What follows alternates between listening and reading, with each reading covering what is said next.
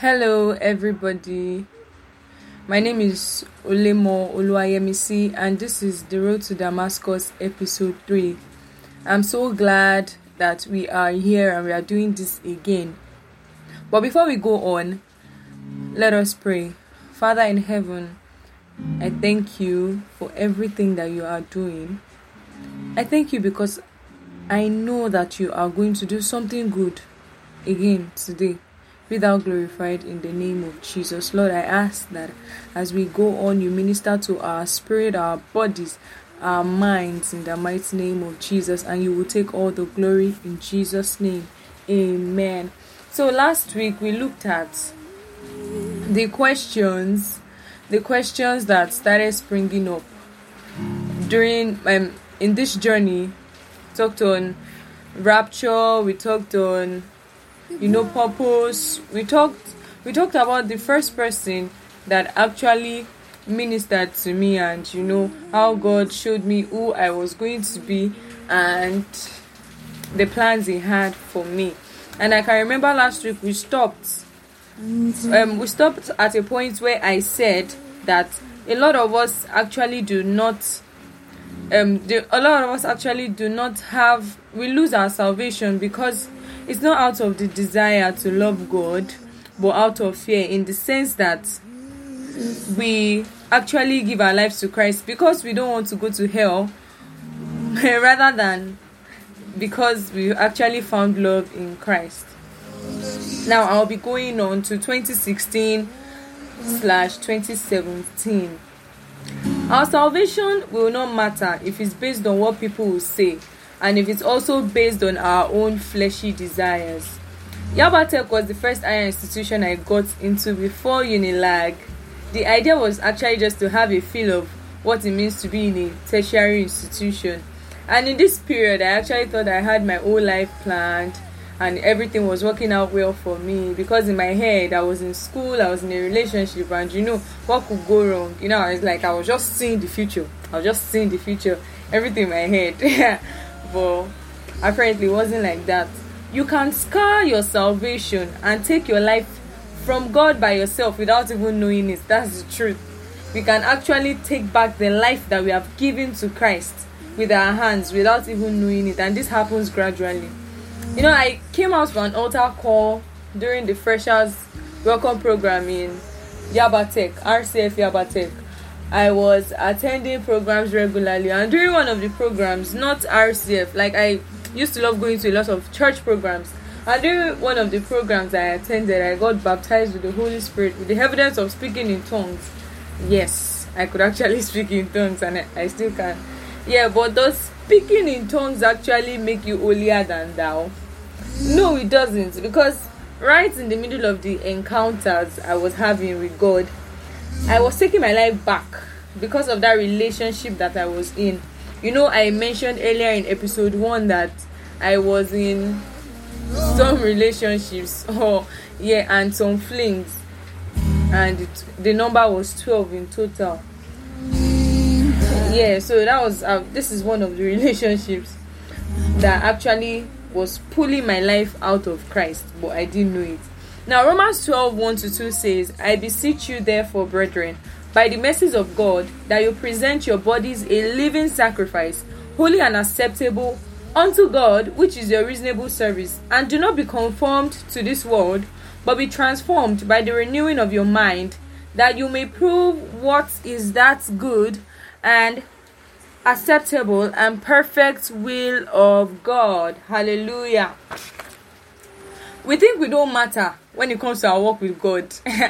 We think God should just do it all, forgetting we also have a part to play, forgetting that He's our senior partner. I had gifts embedded inside of me, and it manifested once in a while.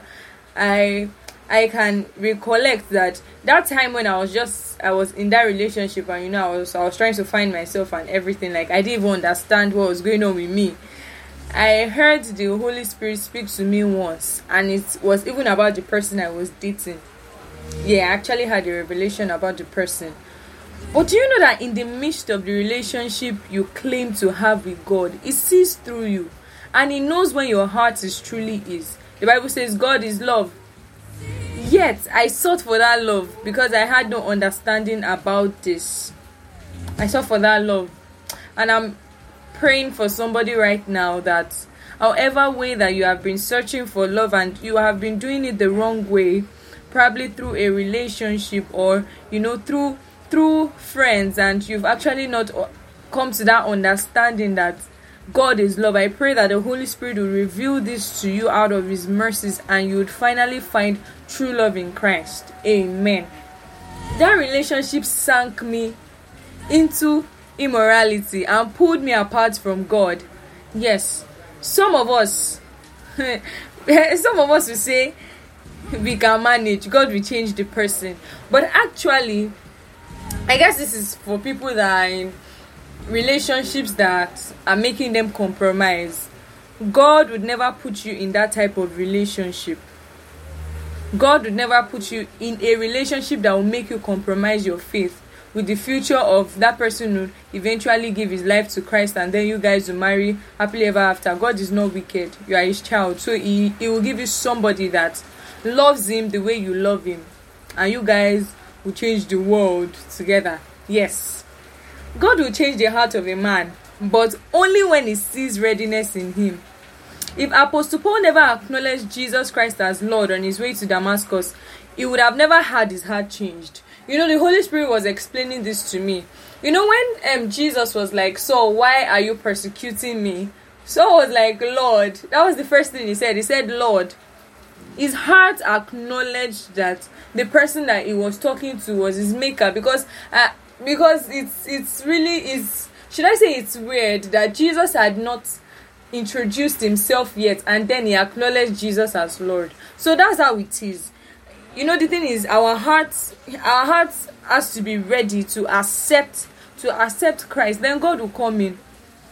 The Bible says that when we draw unto Him, He will draw unto us. You cannot hold on to your life and choose the aspect to give Him. If you find it difficult to release something for God, your life was never His in the first place. I think I should say that again. If you find it difficult to release something for God, your life was never His in the first place. So, I was back into immorality and lost all I had gotten in God then. And this was the life I took to in year 2017. I was back into immorality. The relationship really made me compromise. Like I was back to so many things. I was doing so many things that they're not right. Like for example, as a child, you call yourself a child of God and you say you are in a relationship with somebody and you are supposed to keep yourself holy, but you kiss that person in a relationship and you do things with that person in a relationship. Your life was never Christ's in the first place. My 100 level days were very purposeless. Very, very purposeless. It lacked purpose. My life lacked purpose. This was where the numerous flings came in because of the need to explore what it actually means to be in a university. I almost wasted my life.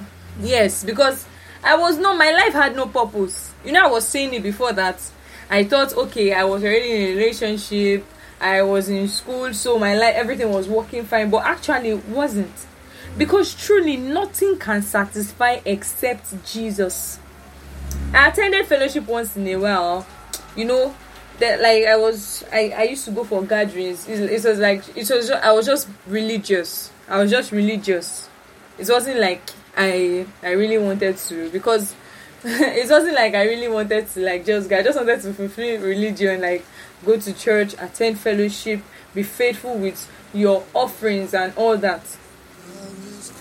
But the surprising thing is I always felt a pull when I was in the midst of brethren.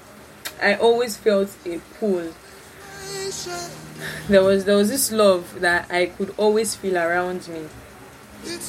But then, someone that is purposeless, you just always want to be there. It happens to so many one of us that we feel complete when we are in the midst of brethren. I had my lowest CGPA in that year, first semester, my 100 level. It was the lowest I had ever. In my second semester, the distraction was now complete, because then I wanted to explore well. I ended the relationship that I was in, the one I was in Yabatek, and started sticking around with someone. But it was through this other one that I got into that salvation was really birthed inside of me. I know somebody will be waiting for me to jump to that part, but a lot of things happened before that time. It was in this fling that I even lost every ounce of my dignity. Like, I was a fool for a guy. And this is for my ladies. We are royal diadems. We are royal diadems. I will say this again. We are royal diadems. And for my guys, you guys are kings. Yeah, so do not make anybody make you feel lesser than who you are. Especially when you are a child of God. The Bible says that we are a chosen generation, a royal priesthood. You are royalty. So do not let anybody make you feel lesser than who God has actually called you to be.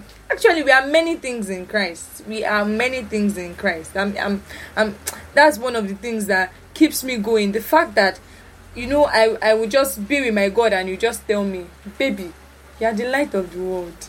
Baby, you are wonderfully made. Those things just make me happy. But that's by the way. That was just to get some laughs.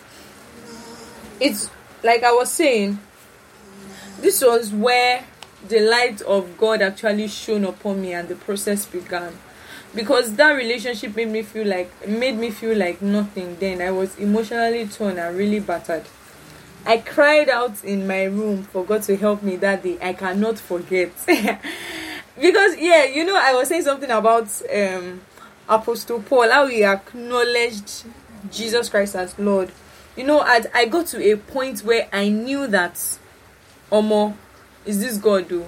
If if I don't hold on to this God, I'm going to be finished.